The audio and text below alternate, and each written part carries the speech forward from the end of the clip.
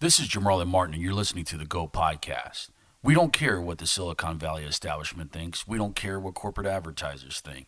We will not be compromising the truth on this show. We're going hard as we talk to the leading tech leaders, influencers, and politicians. Let's go. Our first episode of the Go Podcast is with Brian Brackeen, the founder and CEO of Kairos. Brian, tell me a little bit about yourself. Well, so good to be here. Thanks for having me. Being the first person on the podcast is like a huge honor. So really happy to be here. So way back, I was born in Ohio, actually. Given up for adoption at about 6 months old to two really great parents in Philadelphia, Pennsylvania. So I moved to Pennsylvania at about 6 months old and lived there almost all my life. Card carrying, rabid Philadelphia Eagles fan. So happy that we finally won our first Super Bowl. From there, took a bunch of... My dad taught me how to code very early on, 8 years old or so. So computers are just part of my DNA. I took a bunch of jobs locally at IBM and Comcast, but ultimately moved to Silicon Valley in San Francisco to work at Apple just after the iPhone launch, and I was there all the way through the iPad launch, a period of just kind of exponential growth. Learned a ton, and at that stage decided to get the startup bug, start the company, and I moved a company called Kairos to Miami, Florida later, and we'll talk about that, I guess, in a bit. Do you think you had some advantages being raised by an Amish family where possibly that could have produced a more contrarian perspective?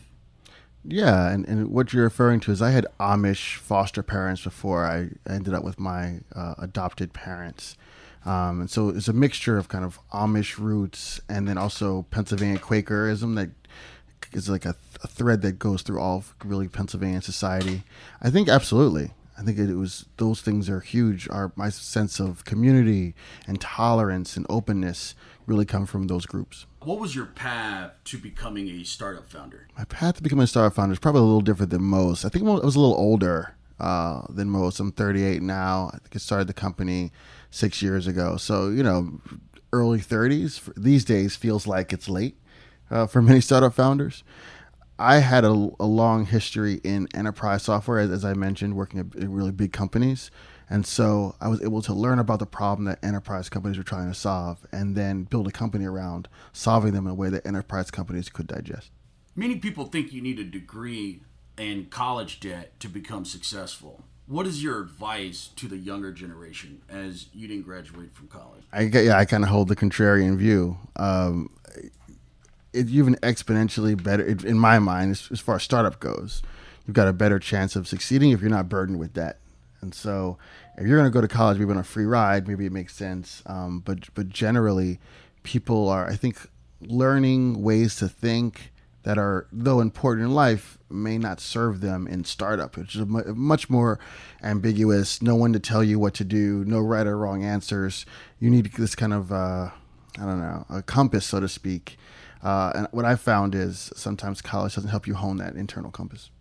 You were able to raise over $7 million from investors to date. Why do you think you got that far where 99% of black founders raising capital get so many no's and can't really get going? You got a yes, more than a few yeses, but so many others get no's, particularly black founders. How much of this relates to your approach to raising capital versus your specific industry, product, and your execution?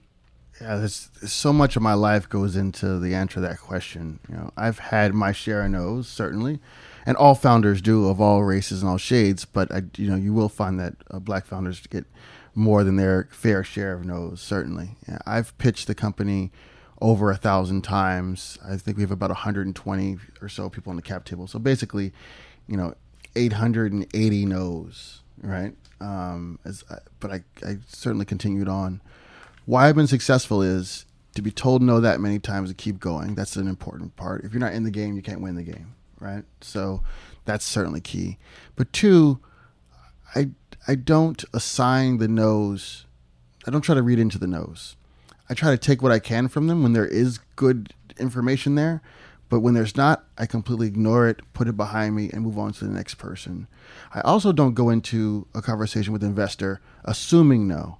So often I talk to founders of color who say, I'm not going to talk to this person, I'm not going to talk to that person because they're not going to invest in me because I'm black, which I think is it's crazy. Because again, if you don't show up for the game, you can't possibly win the game. Recently at Black Tech Week, I wasn't shocked, but it was interesting that at least 2 black founders submitted questions to our panel saying, should they proactively hire white team members to increase the probability of getting investment? How would you answer that question? Yeah, and there's sadly a precedent for that. One of my mentors when I was in San Francisco, and a brilliant man, Vivek Wadhwa, talks openly about how he hired a polished white gentleman to be his front man for a company that he founded, started, thought up, just so he could raise capital. It's a very, very painful situation. I think part of that is the realities in certain geographies, like a San Francisco. We never did that, and I wouldn't do that, and I actually don't think you need to do that in other geographies that are outside of San Francisco or other places, even outside of the U.S. But sadly, in certain geographies, that still helps, though I wouldn't suggest someone does it.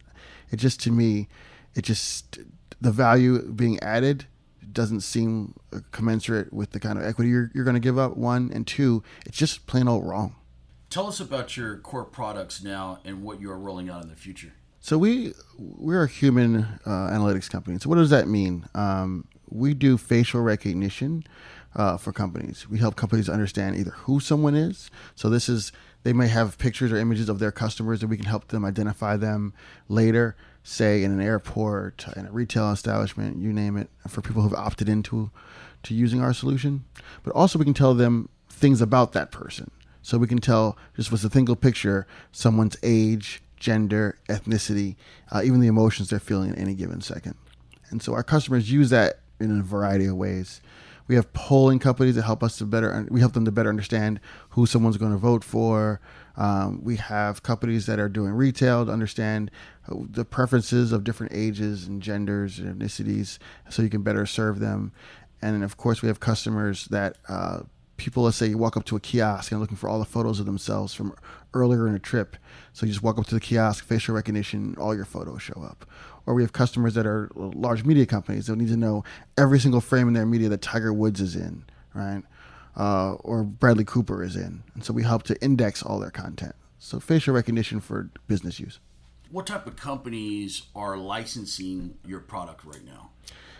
Oh, all kinds. I think we have a real concentration in the retail kind of online data space, and the polling and audience insights is what we call it. So this is advertisers, polling companies, things like that.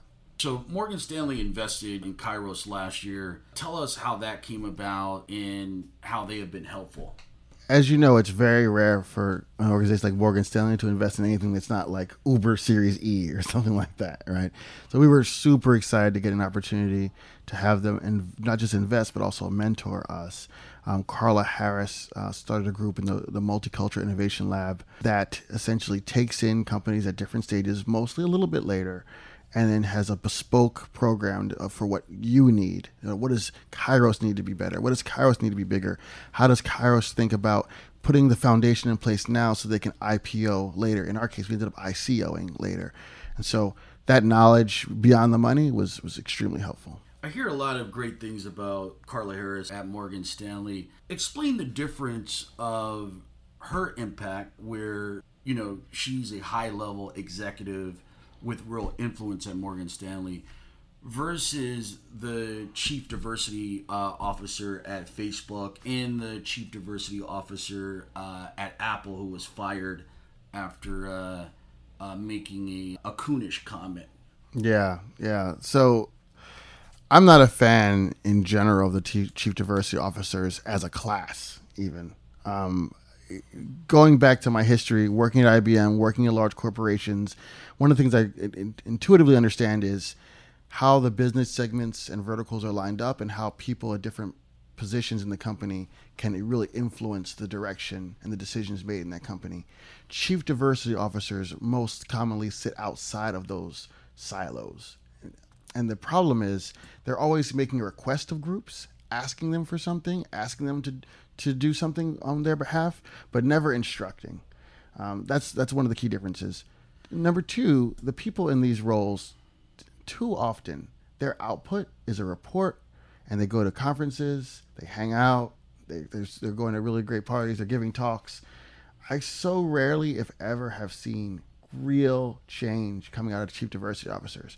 Now, you contrast that with someone like Carla Harris, who's vice chairman of the firm, who's in a clear and powerful vertical, who sits on the firm's management committee with the CEO and other senior executives. And so she literally and figuratively has a voice at the table and is helping to move Morgan Stanley in the direction that it should be moved in. There's a clear difference between that and a chief diversity officer who's just doing a report quarterly. The black women who were chief diversity officers at Apple and Facebook, both of them came out saying they're all about cognitive diversity. 10 or so white men, and it's still diverse. As you know, the word diversity has been promiscuously pimped out.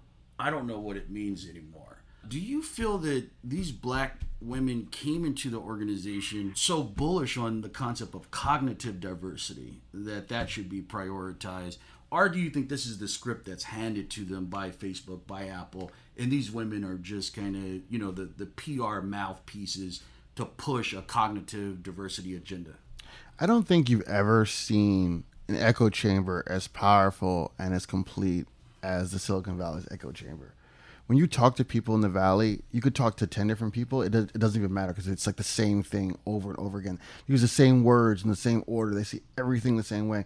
Part of that is a challenge of California in general, in both North and South, right? But beyond that, she would have, the woman, the chief diversity officer, the former chief diversity officer at Apple, would have heard some of that messaging at some of these conferences they all go to get all synced up in the Valley, and then would have parroted that messaging over and over again. I don't really see any other way to see it, because people don't use the terms like the kind of cognitive diversity and things anywhere else but Silicon Valley. You never hear that term in Detroit or New York or Miami or Atlanta. Diversity means diversity, and to your point, it's kind of being co-opted. But it is what it is. But in San Francisco, because they lack a commitment to real diversity, they try to shroud it in these other words. In looking at the chief diversity officers at Apple and Facebook, it's kind of like the establishment says, hey, let's hire a black woman. That checks the gender box, checks the race box, but you're really hearing the same stuff, right? Mm-hmm. And also, as you know, Facebook or Google or some of the other big tech firms, they will possibly bring in a McKinsey & Company. They'll bring in a Boston Consulting Group. They'll bring in a Bain. They'll bring in strategy consultants to help them kind of objectively look at a critical problem with an organization. They may spend millions of dollars on a particular strategy study, but why do you think Mark Zuckerberg, Mark Andreessen, Sheryl Sandberg, why does the establishment think that they can fix diversity? Why wouldn't they outsource that, where it can't be people from privilege being the experts and scientists on diversity? Why would they outsource some of their business problems where they need objective advice? They'll spend millions of dollars, but they really have come out in the press saying that white folks, can fix diversity. Well, I think it's the Californian, it's the Northern Californian mentality. Now, to California's credit, if you go way back to the foundations of California and like the Fairchild Semiconductor, a bunch of folks going out there thinking differently, thinking bigger, and affecting real change in the world. They've been able to affect that kind of change, societal change, themselves in that part of the world. That said, they're now dealing with the next generation, right? And people have adopted those principles of openness and tolerance and thoughtfulness and democratize them across the world, and therefore it's going to be very, very difficult for them in only staying there, only thinking about that area, only their whole world being in that part of the world to solve a problem for the rest of us. And I don't think that they see that. I think that they've always been able to think big and solve problems in Silicon Valley, and they don't realize that they're unlikely to solve them kind of maybe going forward in the same ways. If the Silicon Valley establishment was to give up and say, hey, we are part of the problem, we're the ones investing in, exacerbating the problem. So we're not in the best position to fix it. We come from privilege. We're in a bubble. We're not really the people who are going to solve this big problem. What if Silicon Valley was to organize and outsource the problem to, let's say, the descendants of former slaves, our particular group? What could an outsourced solution look like for Silicon Valley? There's a lot of challenges in the premise. So the first piece of the premise is that in many cases, at least in the world of tech, with what we're talking about, right, they are both the beginning and the end of the problem. In some scenarios, the problem doesn't even exist at the same level outside of that area, right? So they are living the issue. They are literally the issue. So it's kind of like, how can someone outsource themselves is almost kind of like how I see that. But going a little deeper within the premise of the question as asked, there are people of all races, like Mitch Kapor from Kapor Capital. He's doing an amazing job. He is in the Valley. He's in Oakland by design, a New Yorker by birth, and it still has the accent. And though he made a lot of his money in San Francisco and lived there for decades, I do think that he is a clear example of someone solving the problem and bringing in other folks of other races and colors to join his team and join forces, and investing in those people as well with actual dollars to help them to solve the problems in their communities. I feel like that's a great model that could be followed by the rest of Silicon Valley. We hear a lot of people talk about diversity and inclusion problems in Silicon Valley, particularly black people, but they won't call out any names. A lot of the people that I know and I see out there, they're very passionate about the problem of diversity and inclusion, but you won't hear anybody call out names such as Ben Horowitz, Mark Zuckerberg, Mark Andreessen, Michael Moritz, Sheryl Sandberg, John Doerr. How could the problem be so big? And how could the discriminatory practices be so pervasive? But the people cannot attach the culture to specific names and institutions. They won't call them out. Why is there a disconnect where diversity and inclusion, that problem, that boogeyman, there's no faces, there's no accountability? Yeah, I think for me, and this is where you get into kind of like just personal beliefs versus, I could say any of these things as a fact. Given that I know some of the people on that list, I would say they here's one of the challenges. Oftentimes, there are kind of deep institutional reasons for this problem. So, for instance, we talked about the echo chamber of Silicon Valley, particularly Silicon Valley venture capital, right? They all have the same rules. They all say the same things. One of the common phrases is, we don't just take applications for investment. We don't open our website up like that. We really like when someone is known in our network, and our network makes a warm introduction. Not a service provider like a lawyer or something like that, but someone like a real kind of other VC or friend of mine. Now, inherent in that is a Sand Hill Road venture capitalist is unlikely to have many friends of color, right? So because of that, their network, let's say, of the 200 people they know closely and the 1,000 people they know just not as closely, or 2,000 people. Let's say in that group, there may only be 20 people of color, 30 people of color tops. So inherent in that, if there's 2,000 people that can make an introduction to a venture capitalist, the number of people that are of color are so small that less introductions get made. Plus, they have a geographic bias. They live in an area that has less and less and less people of color because of the price of living in Northern California. And if you're not living in Northern California, they're not making those investments. So that person walks around every day thinking that they are completely colorblind, but they've created scenarios and rules about introductions that disable their ability to meet entrepreneurs of color and then invest in them ultimately. Why do you think Silicon Valley has been allowed to run wild and run over pretty much everything without any regulatory scrutiny during the Obama years? Because they've made a ton of money for a ton of people, and that's kind of what happens. I think you're seeing that in the ICO market now as well. The government has been pretty hands-off of that market because I think people are doing pretty well and they don't want to ruin a kind of wealth creation engine that ICOs create.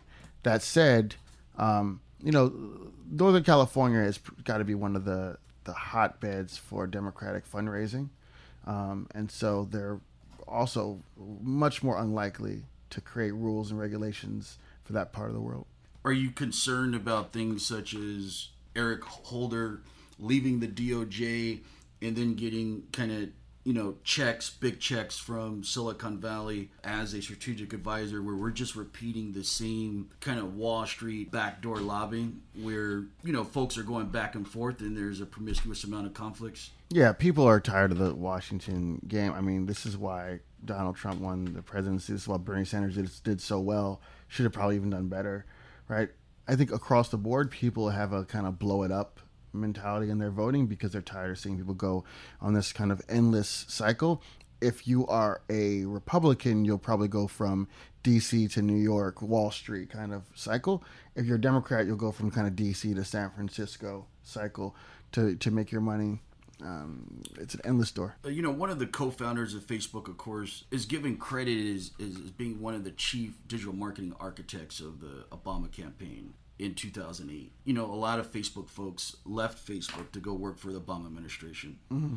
Some other folks left the Obama administration to go work for Facebook. Why does Obama get a pass? Why do people believe through political loyalty or racial loyalty where you can have this incestuous relationship between corporate America and kind of corruption, where obviously the money and these special interest groups undermines our democracy? But why do black people feel like Obama gets a pass? Meaning that the same stuff that he was attacking Wall Street for, in terms of the money, the corruption, the need for regulation.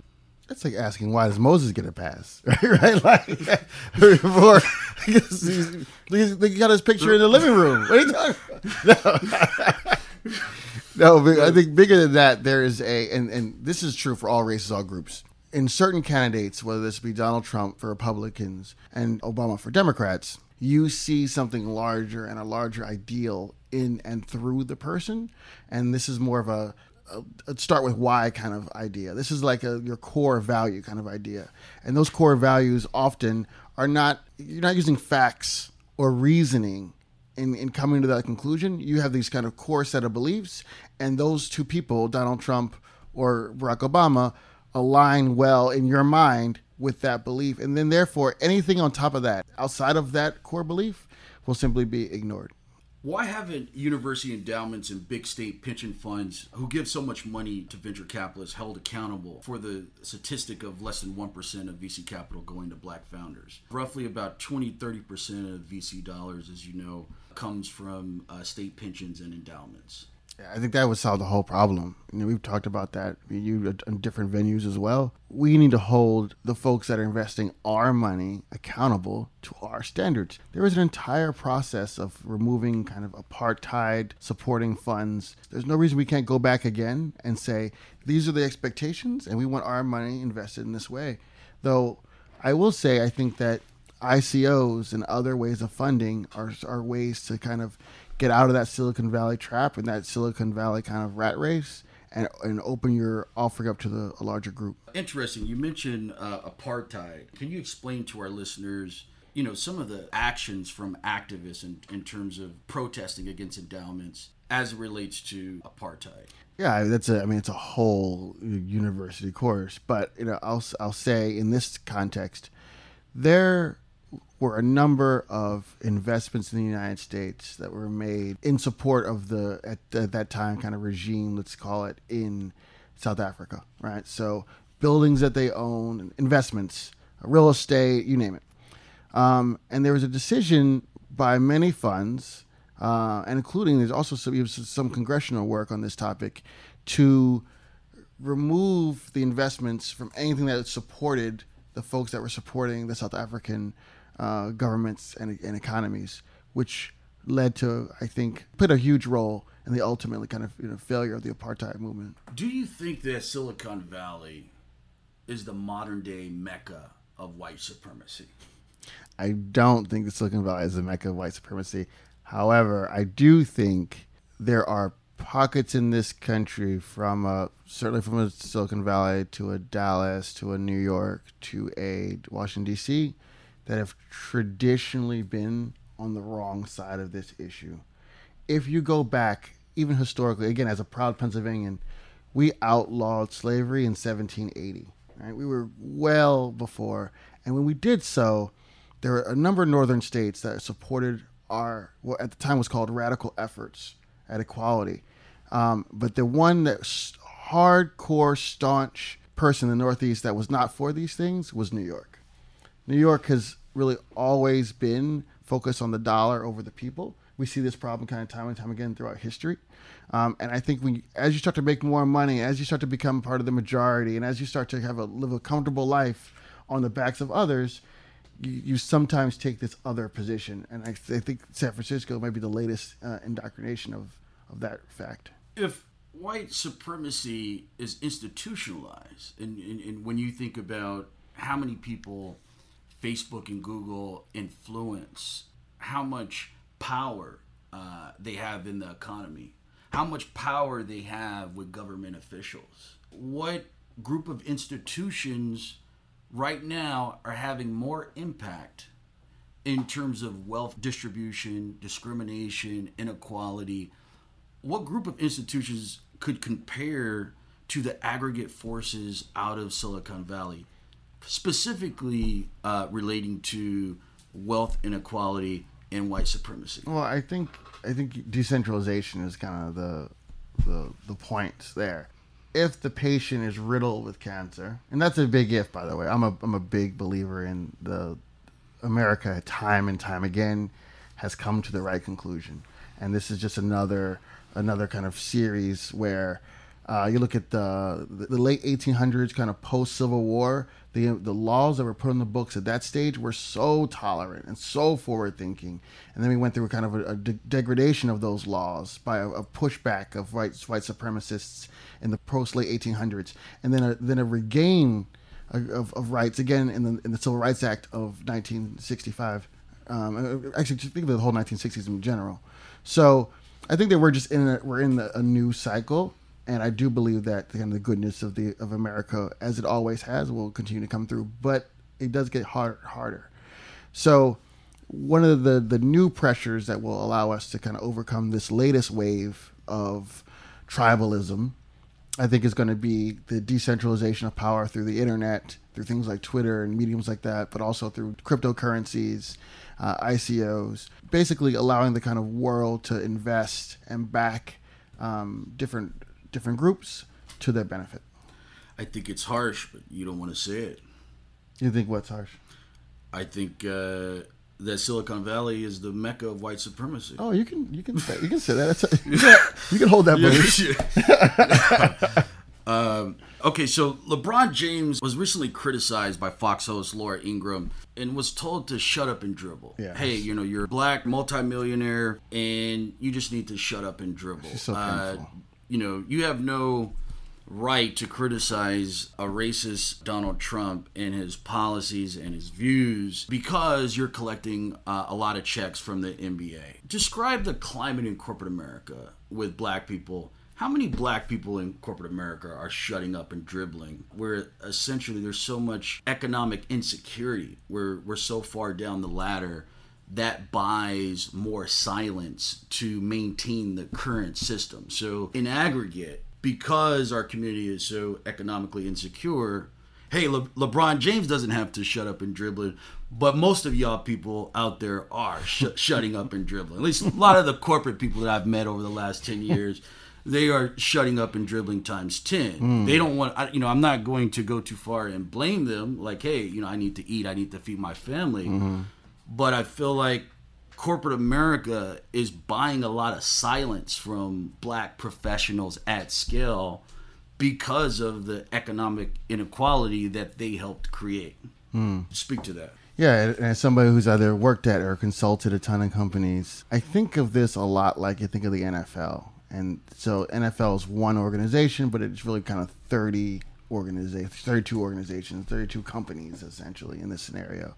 And you've got guys like the Dallas Cowboys and their owner, or Robert Kraft, right? And for the New England Patriots, and they're telling their folks, shut up and dribble, right? And this is my way or the highway. We're not going to do anything. Then you have other people like the Eagles owner. I just happen to be an Eagles fan, but we are on the record as being more tolerant, right? Being supportive of Malcolm Jenkins and his stand, being supportive of working between the Eagles players and the court system to eliminate the unfair incarceration and high bail rates amongst African Americans or amongst certain communities of color in Philadelphia. So I don't want to paint corporations with as broad a brush. It's unfair to them and unfair to companies like Kairos. But what I will say is there is a class of CEO, corporate CEO, which are telling their employees, I don't want any part of that. There will be no talk of this. But there are others, and I got to say, Apple was decently tolerant in this area. They allowed us to kind of organize and have groups and have meetups, and in a place that generally will not allow outside conversation, this is a topic that we would allow outside conversation. So I think it just really depends on the organization, and I think that we need to hold up the ones that are doing a good job, and we need to really face some scorn to the ones that are doing a bad job. Why haven't we heard anything from a guy like David Drummond? He was at Google in the very early stages. He's super successful, super wealthy, but is he shutting up and dribbling? I met David once in my time in San Francisco, and I know of him and of his work decently well. And I don't know him well enough to say if he's shutting up and dribbling. But I will say, just from my own, your compass when you meet somebody, I got the sense that he really deeply cared and wanted to help. Is he out there instructing Google Ventures to make black investments? No. Should he? Maybe yes. Right? But I don't know his story well enough to say whether he's shutting up and dribbling. Let's move to the NFL. You're a really big Eagles fan, but let's throw in... Wait, I'm a really big world champion, Super Bowl champion, world champion Eagles fan. I just want to make sure you know. That's right. Clear that up. Congratulations on that. Shout out to all the people in Philly. It was good days. I was rooting for Philly, by the way. Excellent. Give the listeners an example of how blockchain can disrupt a cartel, a centralized cartel like the NFL. Where, participants, fans, players, there could be kind of a better value distribution versus, there's a few owners, billionaires generating most of the value and the profits. Can you give us an example of how blockchain could possibly disrupt the NFL? Yeah, one of the best examples of this, I think, is the Green Bay Packers. In fact, it's the only example of this. The Green Bay Packers are the only NFL team that are owned publicly. They're owned by the town of Green Bay, and the people of the town many of them are shareholders in the organization. They publish their books. They're completely transparent because they're forced to as a kind of public agency. When you look at the Green Bay Packers and the way they're run and the level of honor, respect, and kind of history and success that they've had, by being more transparent, by being publicly owned, I think it really is a model. And when you look at, again, someone like the Patriots, who have been known to cheat in the past, or the Dallas Cowboys, who have been known to employ all kinds of people with all kinds of really serious criminal backgrounds and done some horrible things, I think when you see a closed ownership and secretive financial interests don't breed best practice. And I think blockchain could be a way of opening things up and making the NFL more successful. I know that one day when I buy the Philadelphia Eagles, and I will definitely buy the Philadelphia Eagles, I will do so, and I will probably be crowdsourcing and crowdfunding that effort, and I will be returning it to the people. Probability percentage that in the next 15 years, we will see competition with the NFL where the athletes and the fans share in the equity value and the profit value of the teams, and they own a stake and they rise together versus, kind of a centralized cartel. I think the NFL will be internally disrupted as opposed to externally disrupted, for the same reasons that the NFL has been. People have tried to externally disrupt the NFL forever. One of the things that makes it extremely difficult, going back to your points about DC, is they have a number of laws that support their existence, and they have a number of exemptions that support their existence and allow them to run what would otherwise be an illegal monopoly legally. So it's very difficult to start something new without those same exemptions and win, especially when you have a statutory issue on top of that. But I do think that it can be disrupted internally by taking more of the, the Green Bay Packer kind of blockchain approach. If you had to explain Bitcoin and crypto to my old grandma in Watts, California, Yeah. how would you explain it to her? I often say this. Let's say your grandmother is a master crochet person, right? And I would say, what's her name? What's your grandma's name? Joyce. Joyce. I would say, Joyce, imagine you made your 10 best quilts of all time. 10 best. And yeah, the string that you use to make those 10 quilts, the yarn is probably only worth, let's just say, a couple $100. But then it's seen by a few people. Beyonce decides she wants to buy one. She puts a picture of one on Instagram. It goes crazy.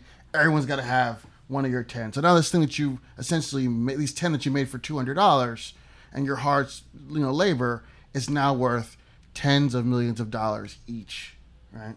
That's essentially what crypto is. You're creating something, these tokens that initially didn't have intrinsic value, but the market and the people have decided that this thing has this value, and that value sometimes goes up and down, but oftentimes it's going up in a way that people can make money on the secondary markets and reselling it over and over and over again. So Joyce's quilt ends up being worth, $100 million. You're one of the pioneers in tokenizing your securities in an SEC compliant way. Yes. You're doing things a lot different than 99% of the shit coins or altcoins that are out there, some of the ICO stuff that's out there. Yep. Where you're going in another cleaner direction. Can you... Does Joyce know you talk like that? Shit coin. Yeah. So, explain to our listeners, particularly startup founders, how, hey, that Silicon Valley door has passed. Not just for black people, but it's passed for most people. Yeah. That's a lot of that money is done. Yeah. That's for everybody. You're not going to hear a lot of people raising a lot of money in Silicon Valley. The hot space is crypto, blockchain related investments. What are the opportunities that are out there for black founders who, hey, I only know the startup world, raising a seed, get the pitch deck and, find some institutional investors, go to Silicon Valley and pitch to all the institutions, try to find introductions. Can you point the audience to another direction? There's an alternative to that's developing where it's more decentralized and more democratic. Yeah, we're excited to be going down this path, and I've been giving talks on this topic and showing people how to do it. And essentially, and you alluded to it in your question, oftentimes you read about crypto and these kind of crazy people making a bunch of money on white papers. That time is definitely coming to a close. But what's being born out of that time is, first, you will raise money locally in whatever city you're in. It could be Miami, Cleveland, it could be Wakanda. Doesn't matter, right? Then local investors and local people, friends and family, will invest in your company so you can get it to a certain scale. You've got a few customers. You've got some product going. You've got a deck worthy of creating. You've got a good story. And then at that stage, every 2 or 3 years in, you will then ICO. So investors will get their money invested back pretty soon, right? Only a couple years in. 2, you'll have liquidity, and the people of the world will invest in your early stage company and get actual equity because you're going to tokenize the equity in your company. And so as your company does better or worse, those folks will be able to either stay in or sell their tokens to somebody else. It will operate in similar to a public market, but it's a market specifically for accredited investors and investors that are allowed to invest in startups. How do you see Mueller's investigation playing out? When you run your scenarios, how does this thing end and when? I actually changed my thesis on this morning. Funny you should mention that. My answer would have been yesterday. I see it playing out not fast enough. But now I like where he's going. For the listeners, it was just really this week or late last week, Friday I think of last week, that he handed out 13 indictments for some of the people for Russians essentially trying to impact our elections, and there's obviously more to come. Given the realities of the election, the next congressional election, the midterm election, there's an opportunity for Democrats to pick up enough seats to return the majority of the House to Democrats. And in doing so, they could have a traditional kind of impeachment process, unencumbered. Now, that's the bar, as we know from the Clinton years, is a lot lower in the House than it is in the Senate. But I think realistically, the Mueller investigation could come to a crescendo around the time of the midterm election, and then allowing Democrats to start impeachment proceedings. But that wouldn't be the end game, right? So he would likely be prosecuted in states. Where does Trump end up? I gotcha. Where Trump ends up. So there's a whole constitutional question around Trump's ability to the executive branch, aka the FBI, of which Bob Mueller reports, is under his complete and total control and purview, and he also theoretically could pardon maybe even himself, though that's an open constitutional question. What is not, which is possible, however, is certain states could bring actions. This is also unprecedented, but certain states could bring actions against Donald Trump personally, though maybe not as president, but personally, and then he could be convicted in that regard. There is states do have that ability, and in this area, they report to their own state executives and not the federal government. There's another issue in the Constitution around the Supremacy Clause, which could cause issues with that scenario. It would be a very interesting kind of legal question, but I do think that the one of the few ways Donald Trump would actually face any actual jail time would be through state enforcement, though I think more likely would be impeachment, resignation, and then pardon by the next president. That was a lot there. Does he end up in jail? Probability percentage. Probability percentage he ends up in jail. Given the constitutional norms, it's improbable that he ends up in jail. What the issue is, and for the listeners, think about it this way: you have a state like Texas, which believes emphatically that Barack Obama has committed some crime against it or the United States, and they could have theoretically brought an action against Barack Obama during those years. We don't want to open the box where certain states get to decide, New York or Texas or California or Florida, what they like or don't like about the chief executive. Well, how would you stop New York? Who's going to stop New York in terms of money laundering, different crimes that Mueller is working with New York, the state of New York, on sharing information. But who would stop New York?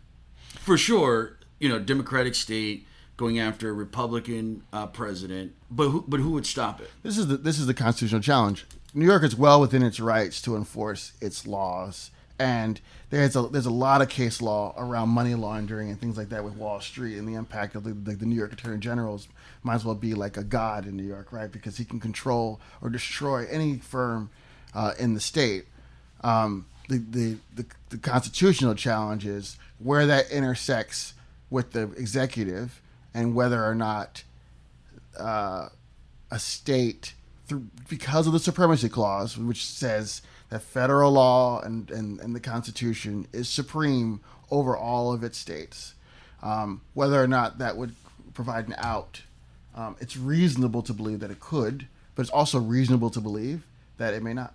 Yeah, my view is that either he's going to jail. Yep. We have to be careful in underestimating what's going to be found. Yes. He's either going to go to jail, yep, or there's something that's going to happen, a black swan event related to Donald Trump that most people have not forecasted. They have not thought about, meaning that I feel like a lot of people are in the Nixon box where there's a organized kind of impeachment proceedings, and this thing is going to go smooth. But I think Donald Trump has always been underestimated. Yes, consistently underestimated. In my view, his psychological profile is very close to Hitler. If when you study Hitler's psychological profile, psychopath, that Donald Trump's psychology, the way he thinks, I think is similar to Hitler. Maybe a dumber or dumb Hitler. But I think people are underestimating what is possible in terms of how this plays out. So you think he would kill himself? No. So that's a logical response. It could be a nuclear war. There could be agitation in terms of, think about what Bill Clinton did. Many people believe that he sent missiles into the Sudan, made up some stuff about some pharmaceutical factories. Experts later came in and said innocent people were killed during the Monica Lewinsky scandal. Bill Clinton just decided, many people believe, to distract from a possible loss of his presidency. Hey, I'm going to go send some missiles and make up something, an intelligence report on some factories in the Sudan. Yep. So if Bill Clinton is capable of defending his presidency by sending missiles to Africa, and killing civilians, what type of delta is between the mind and the morality and the ethics of a Bill Clinton and a Donald Trump? I believe that this thing could end a lot worse than a lot of people think, just because of Donald Trump's psychological profile. The consensus is that this is going to play out in an organized way and everything is going to work. But I see some scenarios where it's not going to play out that way. Yeah. How crazy does it sound that there's a possibility that Donald Trump lands Air Force One in Moscow? Nothing's crazy for Donald Trump. Nothing's crazy. Probability percentage, if it's looking like jail, if it's looking like, hey, I'm going to die in jail, do you think Donald Trump is capable of landing Air Force One in Moscow? As you know, other spies for Russia, American spies for Russia, British spies, Russian spies who were planted in Britain. In terms of Britain's spies, they are gathering intelligence for Russia. They get information that the intelligence services in the UK are onto them. They go live the rest of their life in Moscow. So they escape capture. So we have precedents of spies and agents. If they know kind of what's coming, hey, I'm going to go to my sponsor and live out the rest of my life. Donald Trump is facing, hey, I'm going to die in jail. There's so much evidence out there that I'm just going to land Air Force One and take my chances in Moscow with my sponsor. The figurative Air Force One or the literal Air Force One? The literal Air Force One. So, it's a complicated topic. Now, this is all theory, right? But here's how I would see that playing out based on the everything that you laid out in the question. The challenge for Donald Trump is that he actually is president of the United States and that his movements and actions are being instructed by him, but governed by the government. And so, I say that to say, the people that would be flying that plane, driving him to the plane, taking him there, you name it, would have an oath first to the Constitution, which enables him to have the power to instruct them with what to do. So, if he truly was guilty of treason, if he left before the court case, I think he could probably land Air Force One in Russia, get out, never come back. If the judicial branch instructs him to stay in the U.S. until the end of whatever proceedings, or even the legislative branch, right? He may not have the support from the people in the White House to get himself out, at least on an Air Force One scenario. Can Black Panther be revolutionary while having ghetto pawn shop economics in terms of an exploitive wealth distribution? Let me elaborate a little further. What a ghetto pawn shop economics. So nothing new. NFL, athletes, NBA athletes, yes. NCAA athletes, they support these billion-dollar institutions. Yes. Everything is based on their talent. Yes. Right? So the whole business collapses without the athletes. Yeah. But the disproportionate amount of the value, not the revenue, But the equity value of these enterprises and how the equity value is built up in these enterprises, it doesn't go to the athletes, the fans who support. It goes to these institutions, white institutions. In this case, Disney and Marvel. So essentially you have Ryan Coogler and you have the genius of the script writers and the director, but they're not equity holders in the organization, right? So this movie goes on, let's say maybe it generates $1 billion of movie tickets, merchandising, overpriced popcorn, overpriced Coca-Cola, so this movie generates $1 billion, but it's so consistent with the same slave master slave dynamic where the slave works and there's a disproportionate value distribution where a lot of people give the value, but only a few people take it, and then they will reinvest in making sure you stay in that position.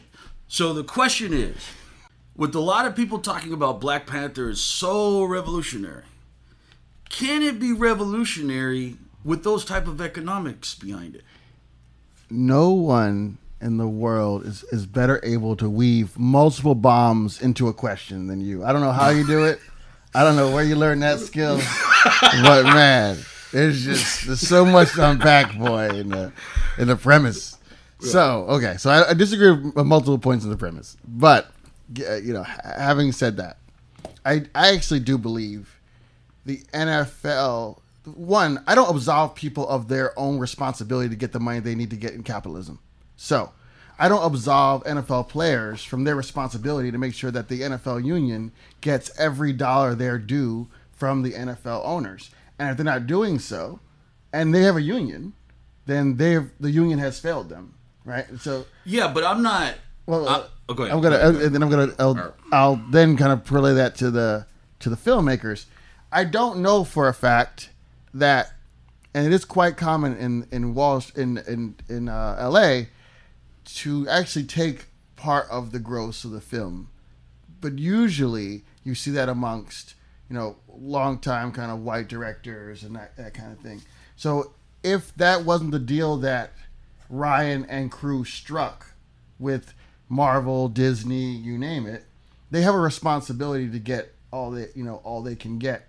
That said, I also think that in this world that we live in, where people have been treated fairly historically, it is Disney's responsibility, also as a public institution with all of our money in it, to make sure that it's fair to the cast and crew and the directors of the film. I'll liken this to a situation we had here at Kairos. One of our coders, in fact, she was just promoted recently to a lead engineer, and she wouldn't mind me telling this story. She's amazing. She's one of our best, period. And that's why she's the lead and she now manages her peers. When at the point of her joining Kairos, I said, we're going to give you an offer. What is your salary expectation? And her salary expectation was about 20, 30, even 35% lower than her male peer.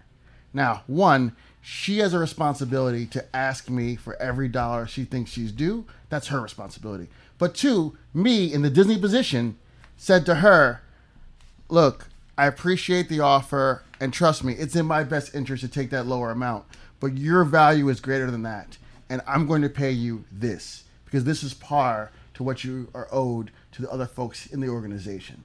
So both people have a responsibility, but let's not absolve her or Ryan for his responsibility to get the money he deserves, and it also Disney's responsibility as well. Okay, but is the film revolutionary? The film is... Would you use that type of word to describe... That's a big word. A comic film. That's a big word. I don't know if I would use it from revolutionary. What I would say is revolutionary about the film, which is a different way of saying it, is there are characters, and there are particularly women that I've never seen before in a film in my 38 years, right? So it's good and it's revolutionary to see certain characters of certain ages, genders, and ethnicities in that role being strong and amazing. And I think, sadly, that is revolutionary. But is the film revolutionary? Probably not, but it's an excellent film. Here's my 2 cents. Yes. What Marcus Garvey was doing is revolutionary. Yes. What Malcolm X was talking about was revolutionary. Yes. If the younger people start using revolution for Marvel comic films, Okay, I agree with that. you are going to end up with a word like diversity, where just everybody just uses the word. It has no meaning. Yes. So when the community uses a word like revolutionary, don't give that word up so easily. Particularly when all the profits of the film are going to people who do not look like you. They're going to people most likely who hate you.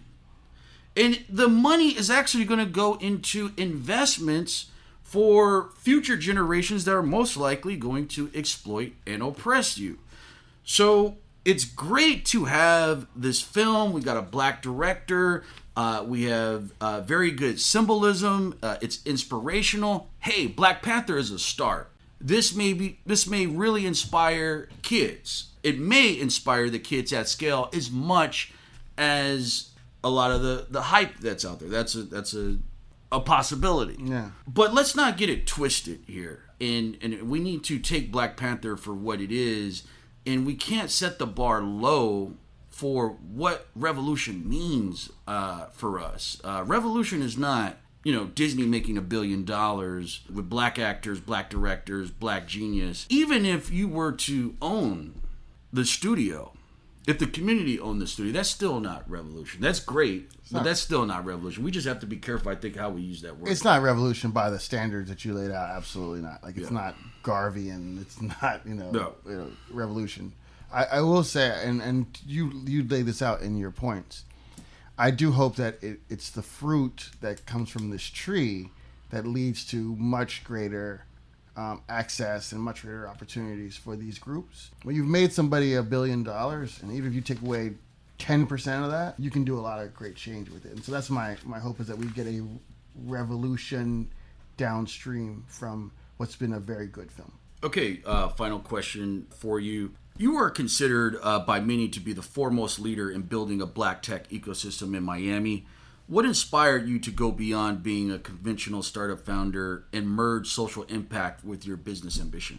It goes all the way back at the beginning of the podcast, which is the sense of community and tolerance and making where you live better are all tenets of kind of Pennsylvania Quaker and Amish culture. And I'm a firm believer in that. Also, my grandfather was a Baptist minister, so we were always about community. Never for the handout. I actually hold some decently conservative views, but I'm always for helping people to get the fair shake and the hand up they need to be not just average, but wildly successful. And Miami is a place where people can do that, and I'm really, really happy to be here. Okay, thanks, Brian, for coming on the Go podcast. We really appreciate your support and coming on. Good to be here. Thanks, guys. If you like this podcast, be sure to check me out on Twitter at Jamarlin Martin. Also, you can check out moguldom.com. That's MOGULDOM.com. Let's go.